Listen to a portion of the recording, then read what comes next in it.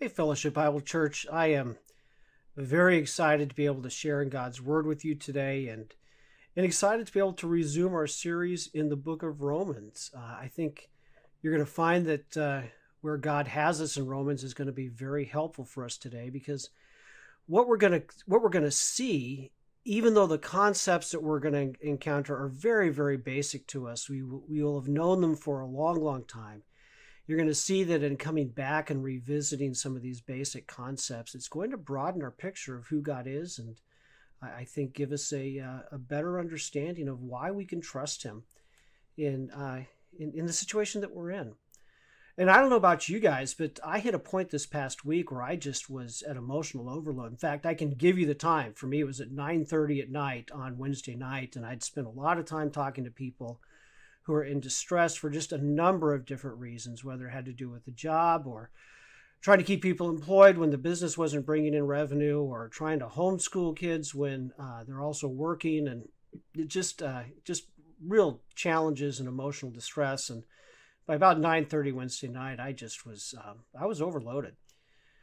And I came back to that truth that I've talked about before in other contexts, and that is when we're in moments like this, what we need is a fresh vision of who God is. And that's because we live every single moment at kind of this crossroads, at this interesting juncture. We live every single moment at this point where we're looking ahead at our future and we're trying to decide, is what God has for us, is it for our good, or is it for our destruction? And if we believe that it's for our good, we respond in faith. If we believe that it's for our destruction, then we respond in some form of a self-focused and probably inappropriately self-protective manner.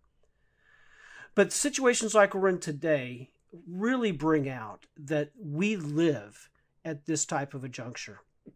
And in living in that type of a juncture, what we need, if we're going to respond in faith, is a big vision of who God is.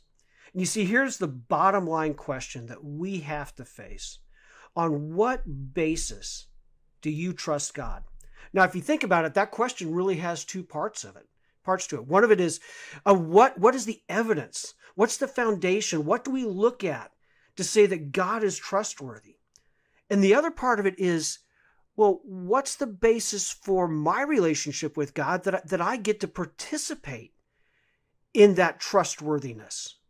You see, one of it is about God. What has He done to demonstrate that He is worthy of my trust? And the other question is really more about myself.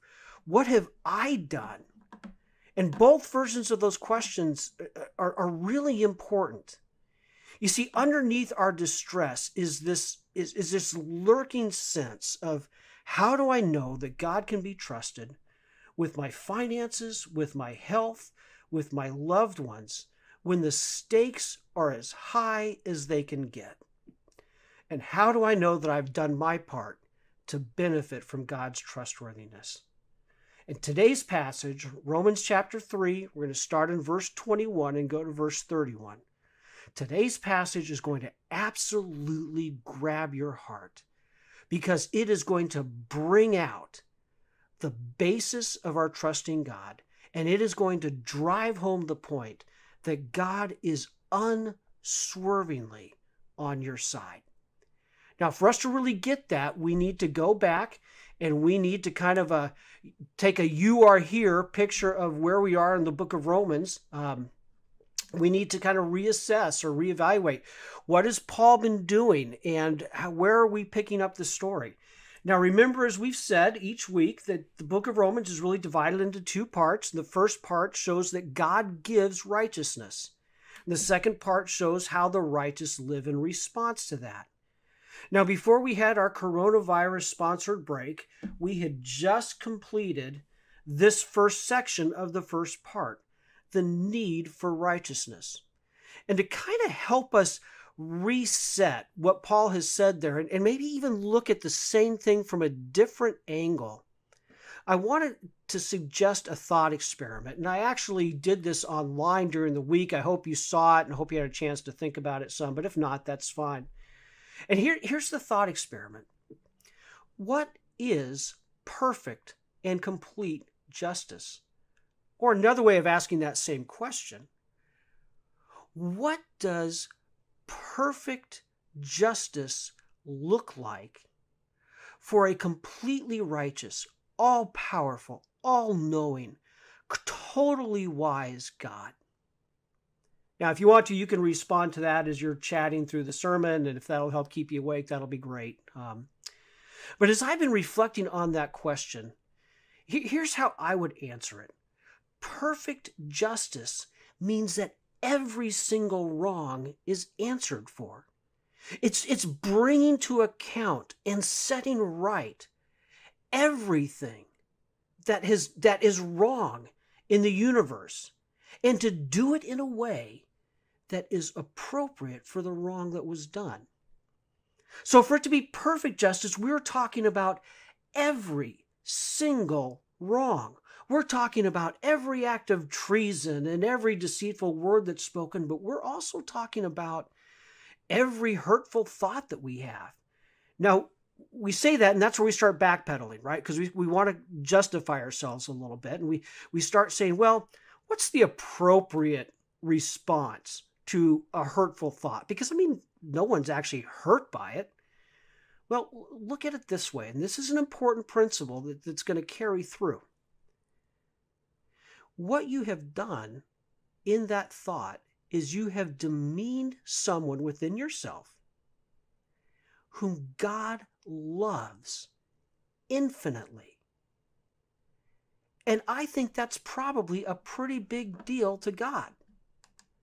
So if you think about perfect justice, it means that every word or action or thought or every failure to act or every failure to speak when we should have, that results in the diminishing or demeaning of God himself or the demeaning of the people or creation that he loves, must be answered for.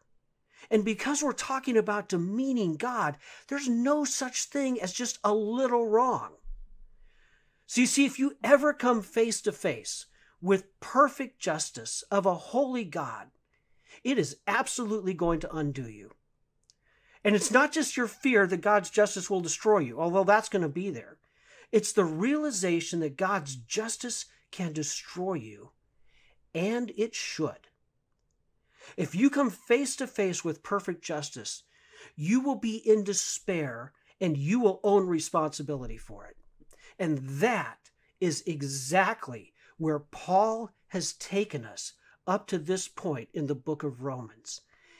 Every single person, regardless of how religious, regardless of their cultural background, regardless of all the good deeds that they've done, every single person is accountable to the perfect justice of God, and no one is even close to being able to stand in the face of that perfect justice. There is nothing you can do about it, and there are no excuses that you can make. All you can do in the face of perfect justice is say, I am guilty, and plead for mercy. Now, if you don't understand, and if you don't take ownership of the desperate situation that Paul has painted up to this point in the book of Romans, you are not going to understand what comes next, and you will actually continue to wrestle with whether you can trust God. And here's why. You're going to continue to question the basis for trusting God. You will question if the evidence is strong enough that God is trustworthy, or you're going to question if you have done your part. But here's where Paul's going. Paul is going to say that everything that he has said about the desperate nature of our situation, everything that's led up to this passage, this point in Romans, that was then. And then look at the two words he's going to use to start verse 21. But now. But now things have changed. And Paul sets out that change in 2 paragraphs. The 2 paragraphs give us the basis for trusting God that we need. The first paragraph shows that perfect justice and perfect mercy intersect on the cross. And that is the evidence that we need to trust God. And the second paragraph shows that faith is the only criteria we need to know, that we need to meet to know that God is on our side. So let's start by looking at the first paragraph, which is the intersection of justice and mercy. And that first paragraph takes us from Romans 3:21 to Romans 3:26.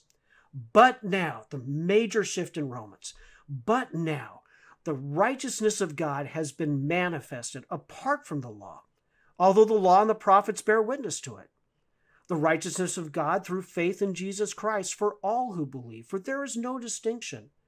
For all have sinned and fall short of the glory of God, and are justified by his grace as a gift through the redemption that is in Christ Jesus, whom God put forward as a propitiation by his blood to be received by faith.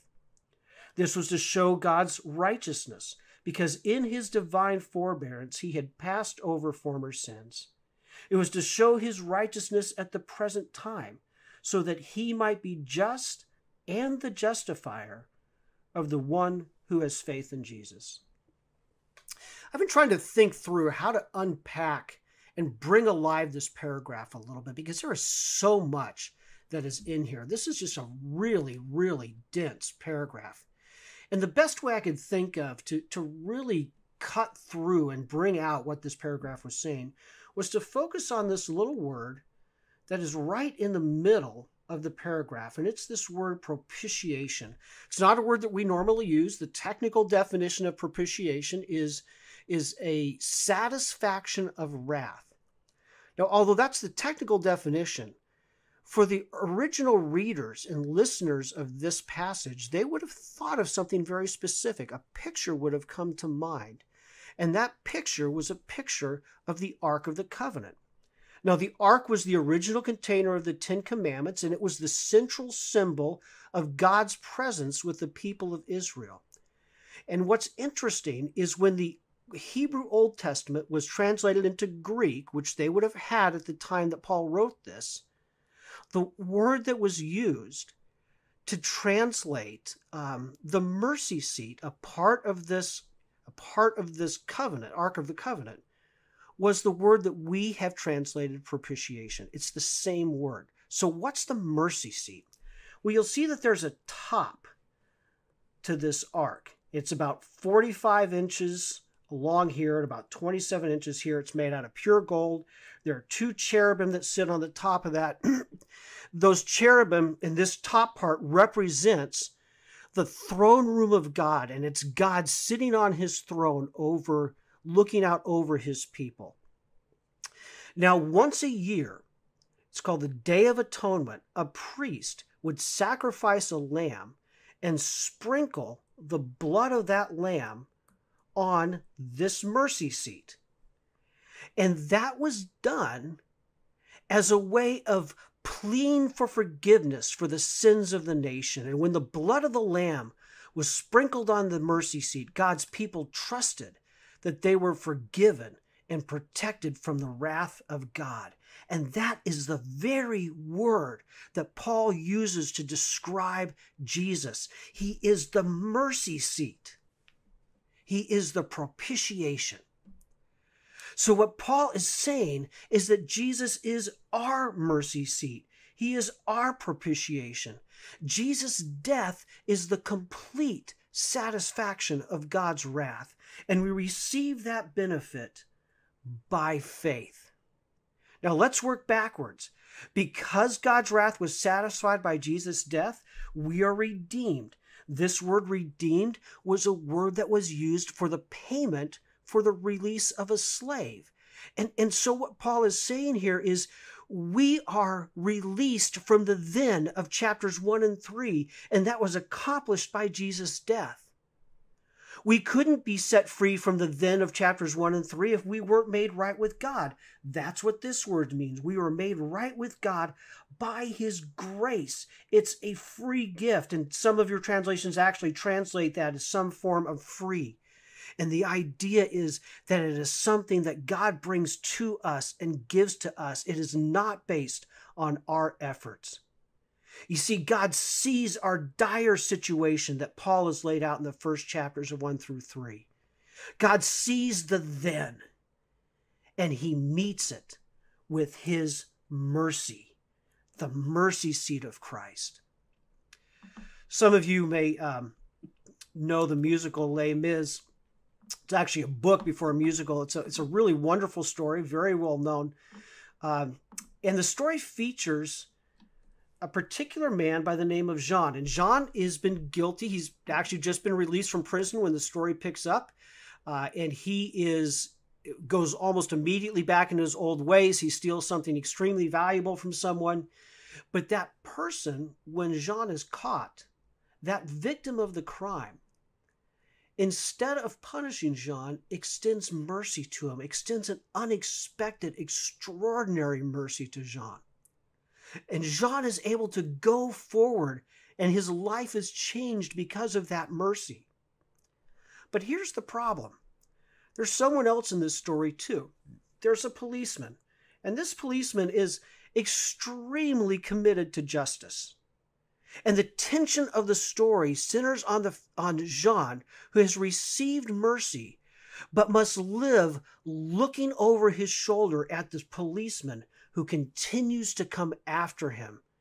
And Jean lives looking over his shoulder, wondering when justice will catch him. And for many of us, that is how we think about the mercy of God. It was fantastic in the moment that it set us free. But we live afraid, looking over our shoulder, that God's justice is still after us and it's going to catch us. We think that God's mercy, it's like a wall that he dropped in between us and his justice. But God's justice is still coming after us. God's justice still wants to get at us. But mercy stands in its way. And then the thinking is, the fear is, every time we blow it, every time we sin, we fear that we are taking away a brick, a piece of that wall. And eventually, God's justice comes after us and punishes us. Now, if you don't think that that's really the case, just think about the evidence you see of that in churches that you've grown up with or in churches today. And I'll just share some examples that I've heard plenty of times in churches. You'll hear things like, to someone who is struggling financially, are you giving to the church? Because I found that people who give to the church don't struggle financially. You'll find that someone says to a person who's sick, do you have sin in your life that you need to confess and repent of? You'll find that someone who's having a bad day, a person will say to them, well, did you do your devotions this morning? And you see the assumptions behind all of those statements is that bad things happen because God is punishing you. God's justice has broken through the wall of mercy and has finally gotten to you.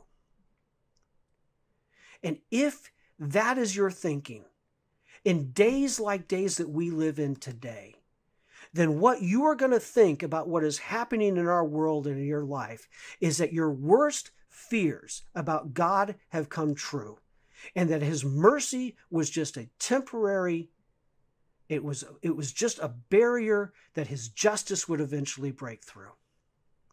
And you see, that's where the last part of this paragraph becomes so incredibly important in understanding the character of God and understanding the vision that we need to have for who God is. In the last paragraph, what he does is he looks back a little bit. And he says that in God's forbearance, in the past, he had passed over former sins. He's talking about the sins that that were committed before the cross.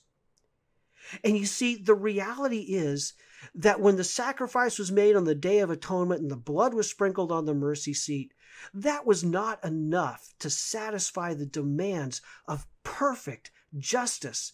It was not enough to remove the guilt. It was only a pointer to what was going to come and actually remove the guilt. But it was enough for God to say, I will look over them. I will in my forbearance pass over those sins until the day comes where the perfect sacrifice is given that does fulfill all the demands of guilt and all the demands of perfect justice. And that, of course, came on the cross. And you see, this is how God can be both just, to meet all the requirements of perfect justice, to deal with every, even the smallest wrong that must be dealt with in all of the cosmos. And he can be the justifier. At the same time, he can be merciful and declare us right with God. You see, when there was no other reasonable outcome but your condemnation, God said, I am going to be just, and every single wrong in your life is going to be answered for. And then here's how he did that. He put Jesus on the cross, and he declared that Jesus has paid the price for everything that you have done. And you are declared justified, right with God. Justice has been satisfied. There is nothing left to pay for, ever. The police officer chasing Jean and Les Mis has gone home, and he's content. He's not out looking anymore. So the picture of what actually happens is much closer to this, and this is why we can trust God. This is the evidence. It's the cross. You see, when Christ died, justice was moved from here. It's not something that was pursuing us. It was united with his mercy on the cross. And everything was completely paid for. When the only logical response to you was condemnation and rejection, God once and for all met every single demand of justice with mercy. And he did it in such a way that you never, ever have to look over your shoulder. There is nothing left for you to pay for. And if God loves you that much, when you were condemned and would have condemned yourself in the face of perfect justice, do you see that he is trustworthy today when you stand now before him justified, right with him? On what basis do you trust God? What's the evidence? The evidence is the cross. That's what you have to look at and say, this is why I know I can trust God. Because when there is nothing in me that should have been anything other than condemned, God took his perfect justice and perfect mercy, and he intersected them at the cross so that I never have to look over my shoulder again. So then the second question remains, how do we access that relationship? And of course, this again is not going to be anything new to you if you've grown up in church. You access it by faith. And that is what Paul is driving home again in this second paragraph. The issue is, what is the basis of access? Is it the fact that I participate in a certain group? That's what the Jews had thought. Or is it something else? And it's not the basis of participating in a group or fulfilling the rules. It is by faith. And it's interesting how he lays this out. As I read this, catch that he uses a series of questions. Then what becomes of our boasting? It is excluded. By what kind of a law? By law of works? No, but by the law of faith. For we hold that one is justified by faith apart from works of the law. Or is God the God of Jews only? Is he not the God of Gentiles also? Yes, of Gentiles also, since God is one, who will justify the circumcised by faith and the uncircumcised through faith. Do we then overthrow the law by this faith? By no means. On the contrary, we uphold the law.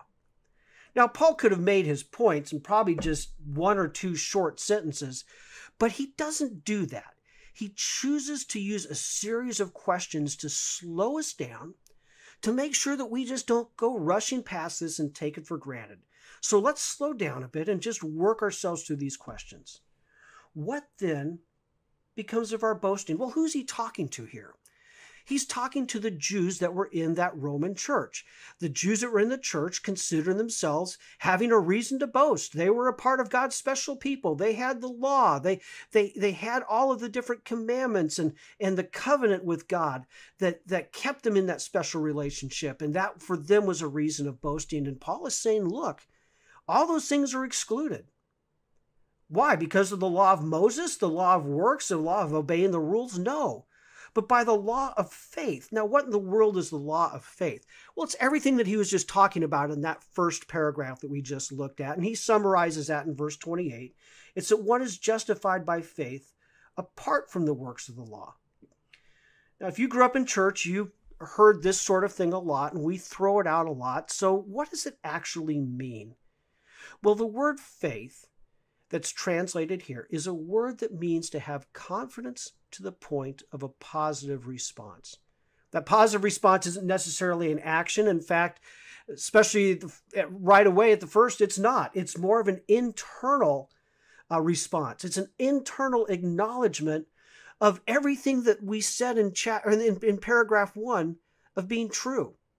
It's that internal response that says that I am absolutely guilty before perfect justice, and there are no excuses, and there is nothing I can do about it. But I also acknowledge, and I have confidence in, that Jesus is exactly who he said he was, and exactly who Paul said he was in that first paragraph, that he is the propitiation, the mercy seat, that by his death on the cross, the wrath of God is completely satisfied. His justice has been joined to mercy on the cross, and I don't have to look over my shoulder anymore. And the result of that is that he has taken the full penalty for every aspect of my life that demands justice. And I am declared just before God. See, the response of faith says all of that is true, and that is what I want in my life.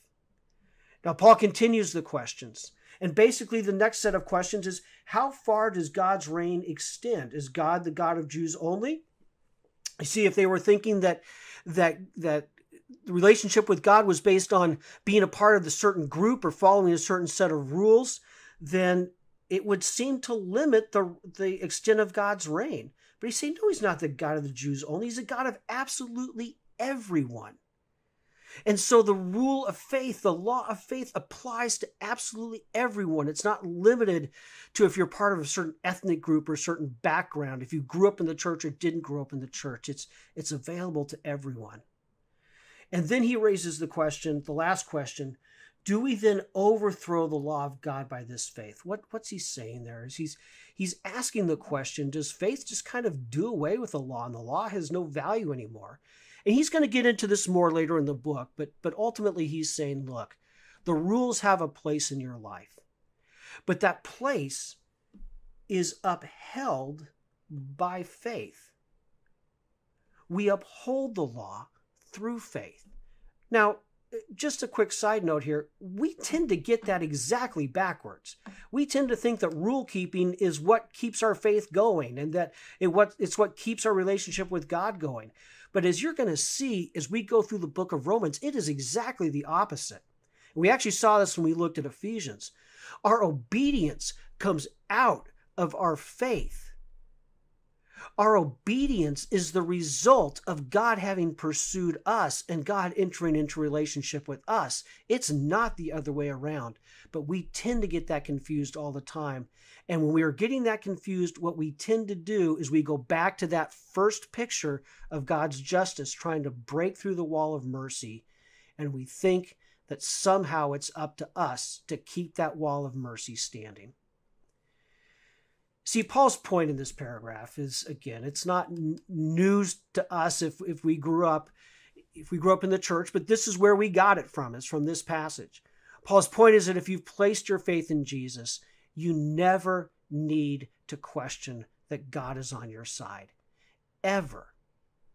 You never need to look over your shoulder wondering if God's justice is going to catch up with you in the form of a coronavirus or the form of a lost job or the form of stress in your life, because you're homeschooling your kids. That's not how the character of God works.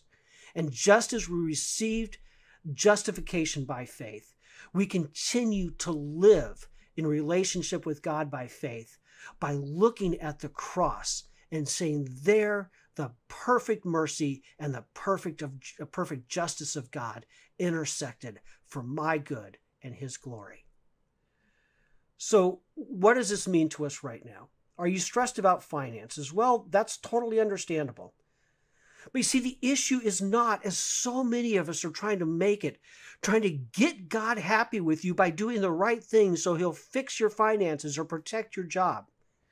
The issue is, how is God going to use this financial loss in this situation as you respond in faith to him? What does it mean to respond in faith? It means acknowledging to the Lord that you don't know how you're going to get through this situation, how you're going to meet all of your obligations, but telling him that you know he will care for you no matter what happens. It also means not allowing pride to keep you from asking for the help that the Lord is making available to you through other people around you, through this body. It means saying to the Lord that you trust that he is going to use this situation to make you more like Christ, and that you are ready to participate in that process. And when that happens, the Lord is going to work in your life in a way that may be very unexpected. It may involve taking things from your life that you thought were necessary for your identity and for your security. But when they are gone, you are going to discover that the Lord is good. Are you worried about illness? That's understandable. But you see, the issue is not trying to get God on your side so that you'll be healed or protected from illness. God is on your side. The issue is how God will use this illness as you respond to him in faith. It's the same process as with finances. Honestly, go before the Lord. Tell him we are concerned. Be willing to be changed by him. Be confident that on the other side, you will see that God was good to you all along. And the same is true with other anxiety or confusion that we're facing. The promise is not that God is going to give you detailed answers if you spend enough time in prayer or Bible study, although it's incredibly important that you spend time in prayer and Bible study. The promise is that God is going to care for your soul as you move forward in faith. Same process, honesty with the Lord, willingness to be changed by him, confidence that on the other side, you will see that God was good to you all along. Here is the picture that Paul is giving us in these verses. It is a picture that we can trust God's unfailing righteousness and justice and his unfailing mercy that is revealed on the cross. As most of you know, I went through this last week not knowing if I had the coronavirus. And I needed to know that I could trust God. And I needed to keep coming back to the cross. If that is how much God loved me, when I deserved to be condemned, then I can know that I trust him now. I had to keep reminding myself that all God asks for me is to respond to him in faith. Faith to enter into relationship with him, and faith in response to him in the middle of the mess that we are in. I want to wrap up by just suggesting a few ways that we can put this into practice this week, or just some things to think about as you move forward. Again, I want to continue to encourage you. Use this time to get caught up on rewriting Romans. Rewrite the passage this week and use your own words. Think through how you can follow Jesus' example of self-sacrifice this week. I just saw a wonderful example of it today. We had a couple of folks from our church come out and mow the yard of the lady who lives next to us, who wasn't going to be able to do that herself. And they fixed her lawnmower, and it was just a wonderful ministry to her and to her son. Things to practice. Go through this passage and list out, what does it say about the character of God? Because again, I want to encourage you, keep looking for those ways where you have your vision of God expanded and deepened. And then pray. Ask the Lord to make the cross more real to you every day. Right now, what is very real to us are the threats related to the coronavirus. But what is the reality that is deeper and stronger and eternal is the reality of the cross. But we see the coronavirus stuff in 3D, and we see the cross sometimes just in 2D. And so I need to go before the Lord constantly and ask him today, make the cross more real to me than the coronavirus, that I'm reminded of how much I can trust you. Why don't we pray to that end right now, and we'll wrap up. Heavenly Father, we thank you that we can trust you. We look at the evidence that demonstrates that you are trustworthy, and that evidence is the cross, where your perfect justice and your perfect mercy came together out of your perfect, unfailing, unswerving love for us. Lord, may we continue to look at the cross in these times to be reminded of the God we can trust.